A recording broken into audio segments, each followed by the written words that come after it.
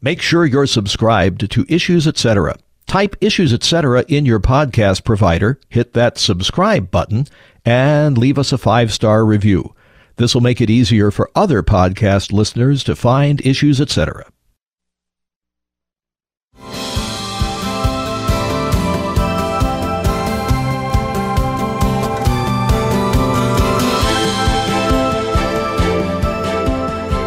We all live in a post-pandemic world now, and for some, it's never over. And for others, it was over long ago, at least in terms of how they practically live their lives. Big questions are being raised, like, were the pandemic lockdowns necessary? How was medical ethics fundamentally altered during the pandemic, not only during the pandemic, but early in the pandemic, and what permanent damage did all the efforts on part of government and business do to our society and to our freedoms? Welcome back to Issues Etc. I'm Todd Wilken. Joining us to talk about some lessons learned from the pandemic, Dr. Aaron Kheriaty. He's director of the program in Bioethics and American Democracy at the Ethics and Public Policy Center and the Health and Human Flourishing program at the Zephyr Institute in Palo Alto, California. Previously taught psychiatry at the University of California, Irvine, and he's author of the new book, The New Abnormal, The Rise of the Biomedical Security State. Dr. Kheriaty, welcome. Thanks, Todd. It's great to be with you. Tell us the story about your legal battles with the University of California. So, a little over a year ago, I made the decision as director of the medical ethics program at UC Irvine to challenge the University of California's vaccine mandate in federal court. I had already published a piece that year in the Wall Street Journal arguing that university vaccine mandates were unethical, that they violated basic foundational principles of medical ethics, like the principle of informed consent. But I felt that more than just speaking out and criticizing the policy, I had to try to do something to revise the policy. So I filed a lawsuit on behalf of individuals like me who had natural immunity after recovering from COVID, and made an argument under the Constitution's 14th Amendment Equal Protection Clause that our equal protection rights were being violated. Shortly after I filed the lawsuit, before the court made a ruling, the university placed me on unpaid suspension, and then a month later they fired me. So I ended up losing my job at the university, where I'd really spent the entirety of my career as an academic physician, all 15 years, plus 4 years of residency training also at UCI. That was obviously a big professional change for me, but I don't have any regrets about what I did in that case. I believe I stood up for patients' rights and criticized a public policy that was harmful and that we now know didn't achieve its intended public health purposes. So now I'm continuing my work on COVID public policy, trying to push back against not only vaccine mandates, but also make sure that we understand the harms that were done through things like lockdowns, school closures, and other public health measures that ended up doing more harm than good. What is the biomedical security state, as you call it? The biomedical security state is a kind of unholy welding of three things that used to be distinct, but over the last 20 years have increasingly coalesced into a very powerful regime that we saw manifested during the pandemic. And these three elements are, first of all, an increasingly militarized public health apparatus. The second element is digital technologies of surveillance and control.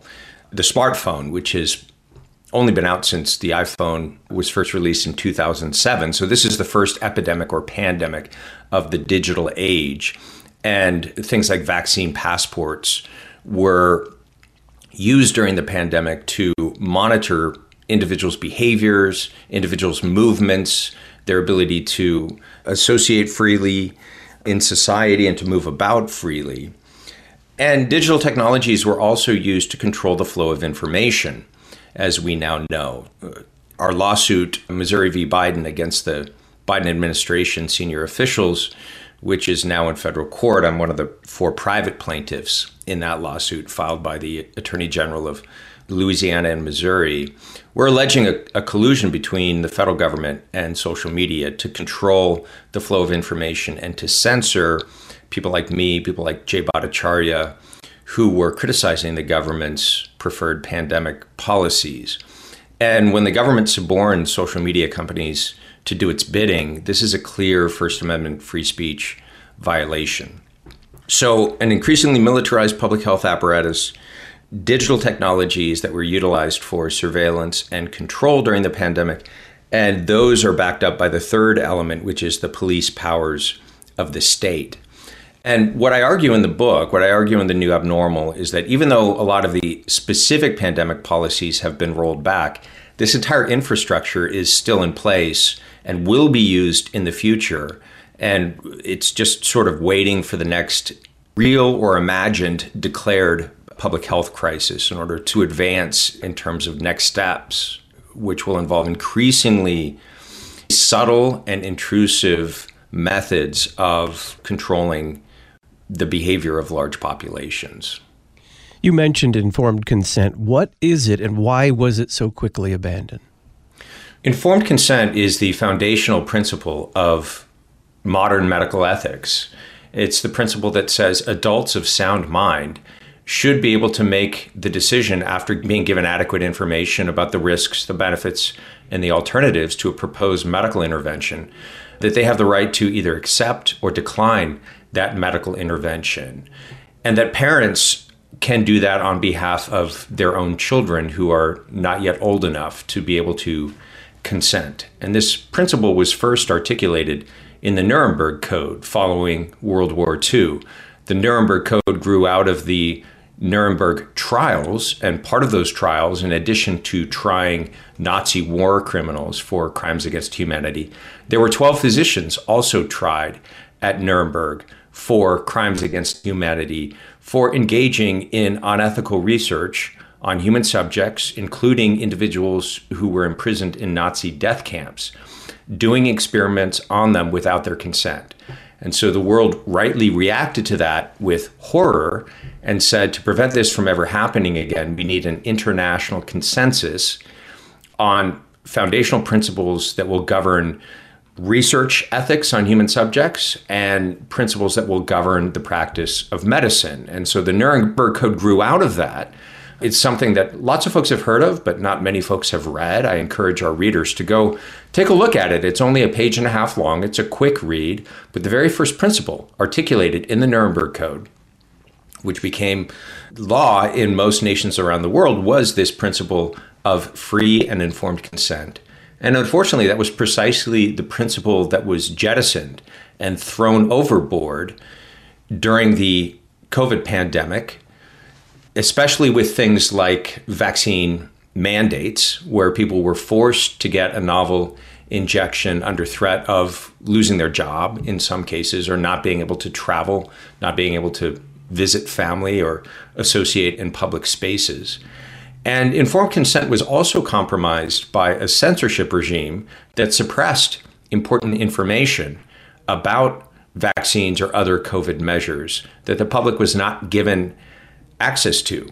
And if you don't have access to adequate information about a proposed intervention, you're not able to give free and informed consent. That informed part is passed over, and people are making a decision potentially based on inadequate information about the benefits or the risks of the particular intervention. Were the lockdowns necessary? The lockdowns were not necessary. They were a wholly novel public health intervention that had never been previously tested on human populations. The justification for lockdowns came from computer models like the Imperial College London projections that turned out to be not just off, but wildly off by several orders of magnitude. The origin of lockdowns, people may not remember, was Wuhan, China, that in early February 2020, as the pandemic was getting going, the WHO sent a delegation to China that included Anthony Fauci's deputy, a man named Clifford Lane from the NIH, who went to China, and they were told by the Chinese authorities, specifically the Chinese Communist Party members in power, that China had stamped out COVID through these authoritarian, draconian, severe lockdowns, through this approach of completely controlling the movement of their entire population. This turned out not to be true. China is having massive problems right now with COVID, and their even more draconian lockdowns right now are not working. But Cliff Lane came back and convinced Fauci that lockdowns were the way to go. Fauci and Dr. Birx from the President's Coronavirus Task Force convinced the President Trump at that time, and then Birx went on a roadshow visiting the governors of all the various states and convincing the governors that if they did not lock down, millions of people would die and that blood would be on their hands. So the lockdowns were not necessary. We now have a lot of empirical evidence that they didn't achieve their stated public health purpose. They didn't slow or stop the spread of the virus in any meaningful way. And instead, they inflicted enormous collateral harms on populations that were subjected to lockdowns and school closures in many places for the better part of an entire year.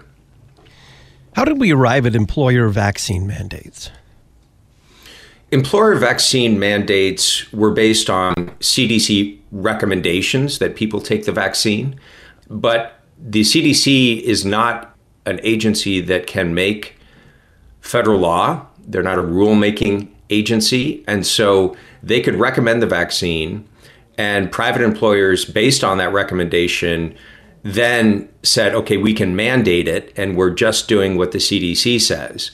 And so we end up with a situation in which no one is actually held responsible for these policies. If you go to your employer and say, you can't do this, or this is a violation of informed consent, or this is a violation of my rights, your employer falls back on, well, we're just doing what the CDC is telling us to do. So then you go to the CDC and you say, vaccine mandates are unethical, or they're too broadly construed. People with natural immunity shouldn't be subjected to vaccine mandates. And the CDC simply says, well, we're not responsible for those mandates.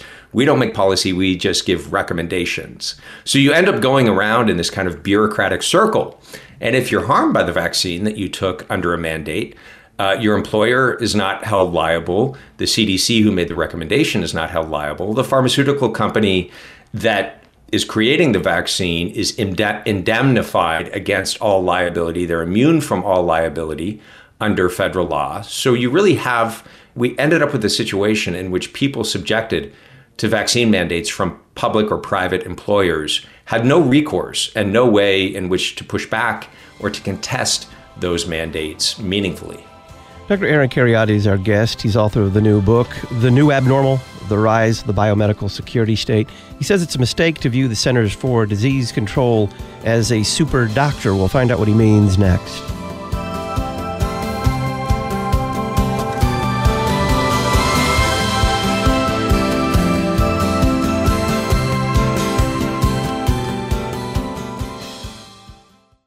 Thanks to our beloved on-demand listeners, Issues Etc. consistently ranks among the top podcasts in religion and spirituality. You can help us climb the charts by subscribing, rating, and reviewing Issues Etc. Type Issues Etc. in your podcast provider, hit the subscription button, and leave us a 5-star review. This will make it easier for podcast listeners to find Issues Etc. Help us cast Christ's net on the internet. Subscribe, rate, and review Issues Etc. today. The Lutheran Church Missouri Synod cares deeply for those who protect our nation. Are you or a loved one currently serving? Ministry to the Armed Forces would like to help. We provide devotional literature to encourage faith. Send your mailing address to lcmschaps@lcms.org or call us at 314-996-1337. Those in uniform are comforted with Psalm 28. The Lord is my strength and my shield. My heart trusts in Him, and He helps me. Essential exercise for the Christian mind. You're listening to Issues Etc. Memoria Press is a family-run publisher of classical Christian education materials for homeschools and private schools. Every page of the Memoria Press curriculum leads students to a mastery of content, an understanding of the classical heritage of the Christian West, and an appreciation of truth, goodness, and beauty. If you're interested in learning more, visit memoriapress.com and use the coupon code LPR23. Memoria Press, saving Western civilization one student at a time. memoriapress.com. Do you want your neighbors and community to see what you're celebrating this Christmas season? Why not display an outdoor nativity in front of your home or church? It's a great way to show others what Christmas is all about, the birth of our Savior, Jesus Christ. Check out the Outdoor Nativity Store at OutdoorNativityStore.com. Durable, affordable, and American-made nativities. OutdoorNativityStore.com. OutdoorNativityStore.com.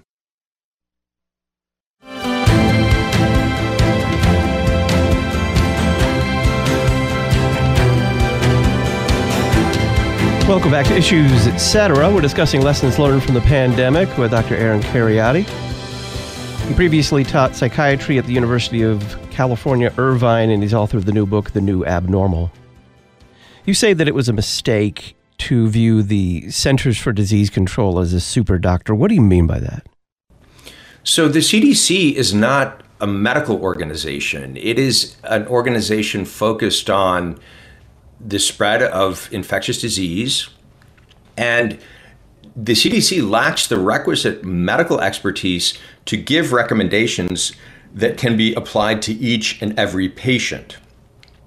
Physicians have to tailor their recommendations to the individual needs of patients, and so to treat a CDC recommendation as though it can be applied across the board in a one-size-fits-all fashion ends up doing a lot of harm to individual patients. And doctors lose what I call the appropriate discretionary latitude to tailor recommendations of public health officials to the specific needs of patients.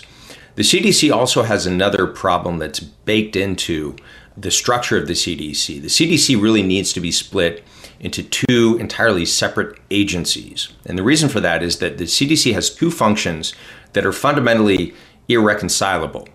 And the first function is to gather data, epidemiological data from all 50 states, and make that data available and publish it, things like COVID case counts, COVID death and hospitalization counts. That's a purely scientific epidemiological function.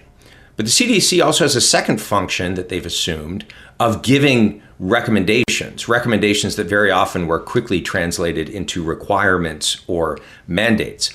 And that second function is inescapably political. And so what happened during the pandemic, as the New York Times reported on this earlier this year, the CDC stopped publishing large amounts of its epidemiological data on COVID. And the reasons that they gave, the spokesperson for the CDC admitted, was that if we publish this data, it will increase vaccine hesitancy. And that was because the data was showing that very quickly vaccine efficacy declined over time after a few months. So what you saw was when these two functions, the public policy function, which is inescapably political, and the scientific function of publishing data, when these came into conflict, it was science that gave way, and it was science that was suppressed. So if we're going to have a federal agency that gives public health recommendations, and maybe that's a good idea, maybe it's not, we have to recognize that's a political function, and our public health agency that's responsible for monitoring, gathering, and publishing data needs to have a firewall between it and policy issues. So its only responsibility is to publish data. It needs to be totally transparent and make that data available to all independent researchers for research and analysis. And until we do that, we're going to continue to have the scientific function of that agency compromised and politicized in ways that are going to be harmful. What role did the Food and Drug Administration play in biomedical security?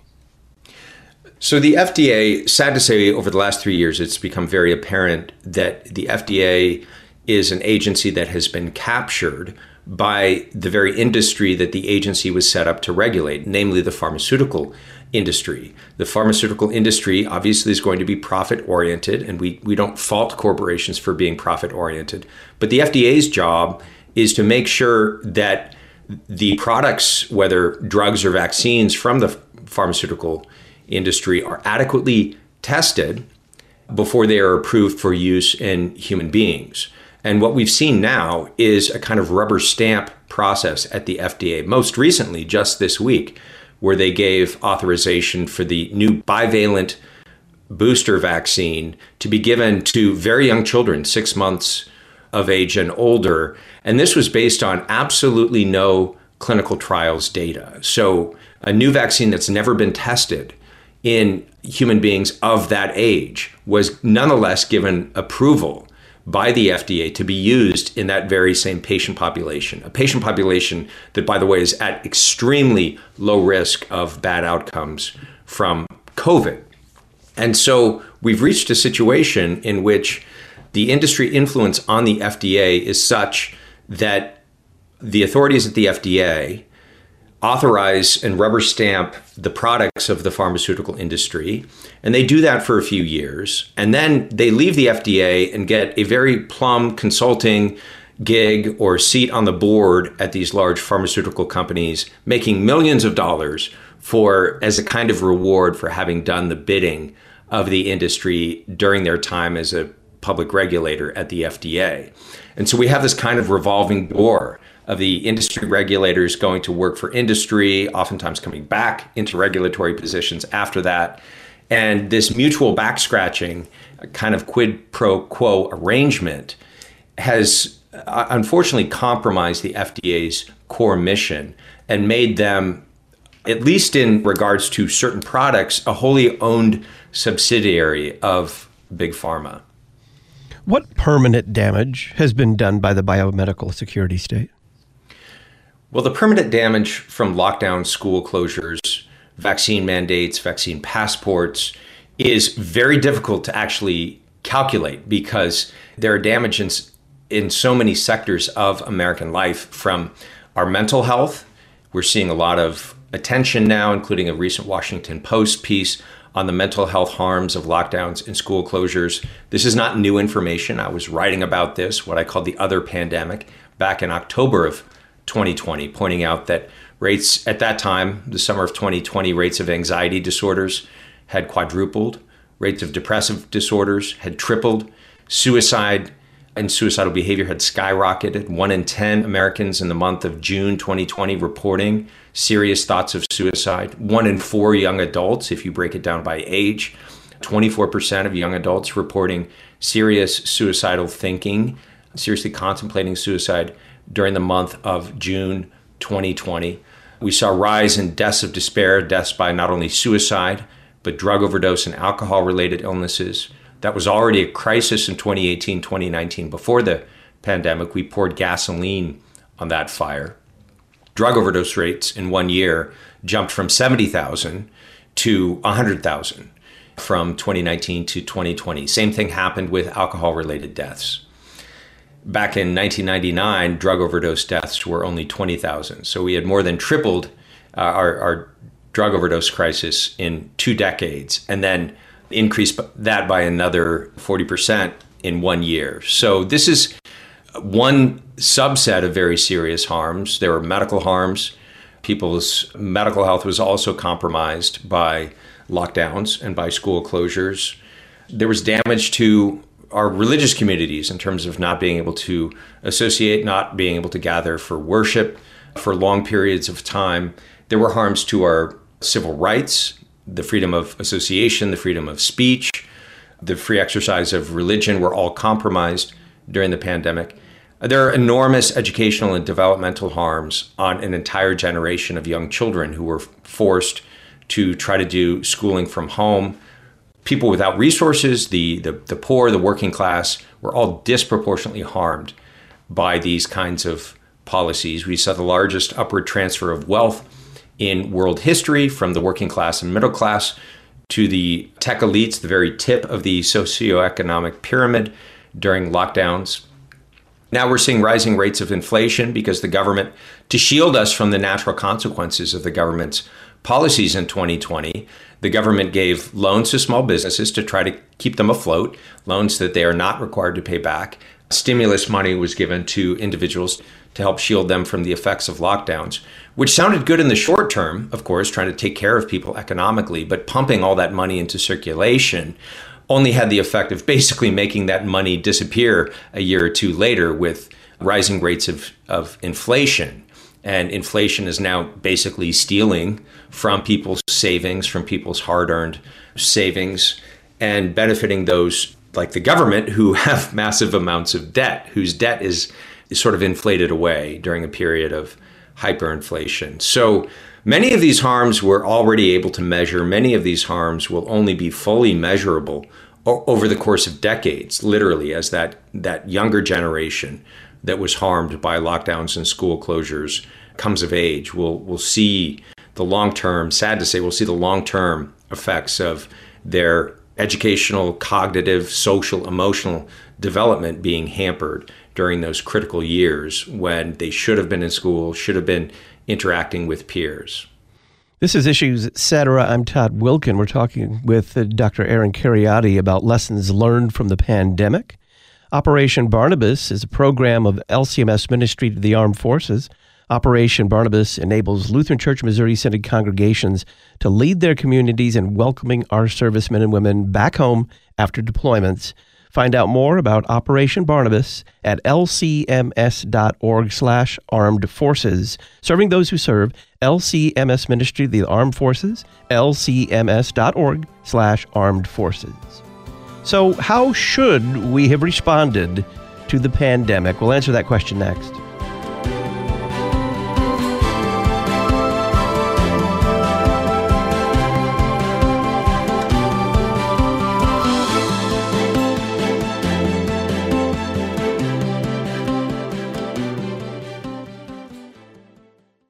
Quality, quantity, qualified.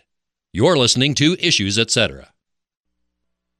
Thanks to our listeners, Issues, Etc. has operated independently and in the black for 14 consecutive years. Please help us cover all of our expenses again this year by making a year-end tax-deductible gift. For a year-end donation of $250 or more, we'll send you our latest book, The Wittenberg Trail, Paths to Lutheranism, and a new recording of 22 hymns featuring the Lutheran Public Radio Choir. You can make a secure online contribution today at issuesetc.org. Thanks for your support at the end of 2022. I am beautiful because I am fearfully and wonderfully made. I'm accepted because I'm a part of His family through Jesus' shed blood. Unity Lutheran School in East St. Louis, Illinois, shines the light of Christ in one of the most impoverished cities in America. Learn how to support their mission work at unityesl.org. unityesl.org. Today, with the help of the Holy Spirit, I say yes to God and His ways.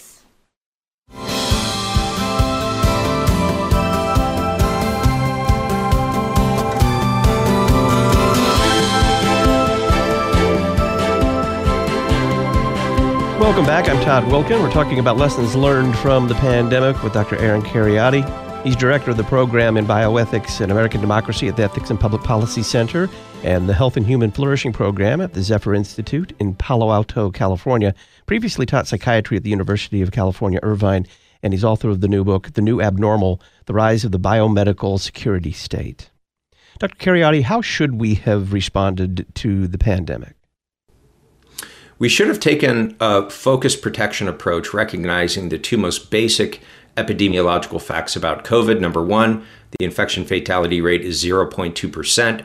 It's been a number widely replicated. It was known from research by Jay Bhattacharya and Johnny Ioannidis at Stanford, done in April of 2020. So very early on in the pandemic, we knew that, contrary to early reports from the World Health Organization, which said this had a 3 or 4% infection fatality rate, the actual fatality rate was 0.2%, which is not negligible, but it's not the kind of alarmist projections that we were initially presented with. The second most important fact is the age gradient, that the vast majority of those deaths were in people over the age of 70, that children are at 1,000-fold lower risk of harm from COVID than elderly people. So we should not have taken a one-size-fits-all policy approach. Whether it was lockdowns, school closures, vaccine mandates, we basically gave everyone the same thing without recognizing that COVID is an entirely different problem for someone over the age of 70, and for someone under the age of 50, it's really negligible or comparable to what we would see with other respiratory viruses like common colds or influenza. So we should have done more to protect the elderly, and we should have allowed other people to go about their lives, building up natural immunity, maintaining the ability to work and support their families, maintaining the healthcare infrastructure, and caring for people with illnesses other than COVID. But instead, we took this biosecurity one-size-fits-all draconian approach to the pandemic, which ended up doing far more harm than good. Finally, what have we learned from this pandemic that could help us in the future? Well, I hope we've learned that censorship and science are totally incompatible. Science needs to be an open-ended process characterized by conjecture and hypothesis and testing and refutation and deliberation and debate. And if you try to suppress scientific voices or scientific opinions to project a false sense of scientific consensus, you end up doing a lot of harm to the practice of science and medicine. So censorship is not a good way to manage a crisis. I hope we've learned that there are fundamental civil rights that should never be abandoned, even during a pandemic, even and especially during a crisis, whether it's wartime or an epidemic or any other crisis. Our First Amendment rights of the free exercise of religion, freedom of speech, free association, and a free press are especially important when they are under pressure, when we are tempted to compromise those rights because of a crisis or an emergency. That's precisely when we need to double down and say, no, whenever we give up these rights, historically, bad things happen. And it's not okay to cut corners. It's not okay to hold these rights in abeyance or suspend them simply because we're dealing with a really difficult situation. So revisiting and understanding again why our founders instantiated those rights at the very beginning of the Bill of Rights in our Constitution, I think is something that hopefully Americans can rediscover and recommit to. Dr. Aaron Kheriaty is Director of the Program in Bioethics and American Democracy at the Ethics and Public Policy Center and the Health and Human Flourishing Program at the Zephyr Institute in Palo Alto, California. He previously taught psychiatry at the University of California, Irvine, and is author of the new book, The New Abnormal, The Rise of the Biomedical Security State. You can purchase this book at our website, issuesetc.org. Click Talk on Demand Archives. Dr. Kheriaty, thank you very much. Thanks, Todd. Pastor Chris Rosebrough of Fighting for the Faith joins us after the break. It's This Week in Pop Christianity. Today, the marks of a false prophet.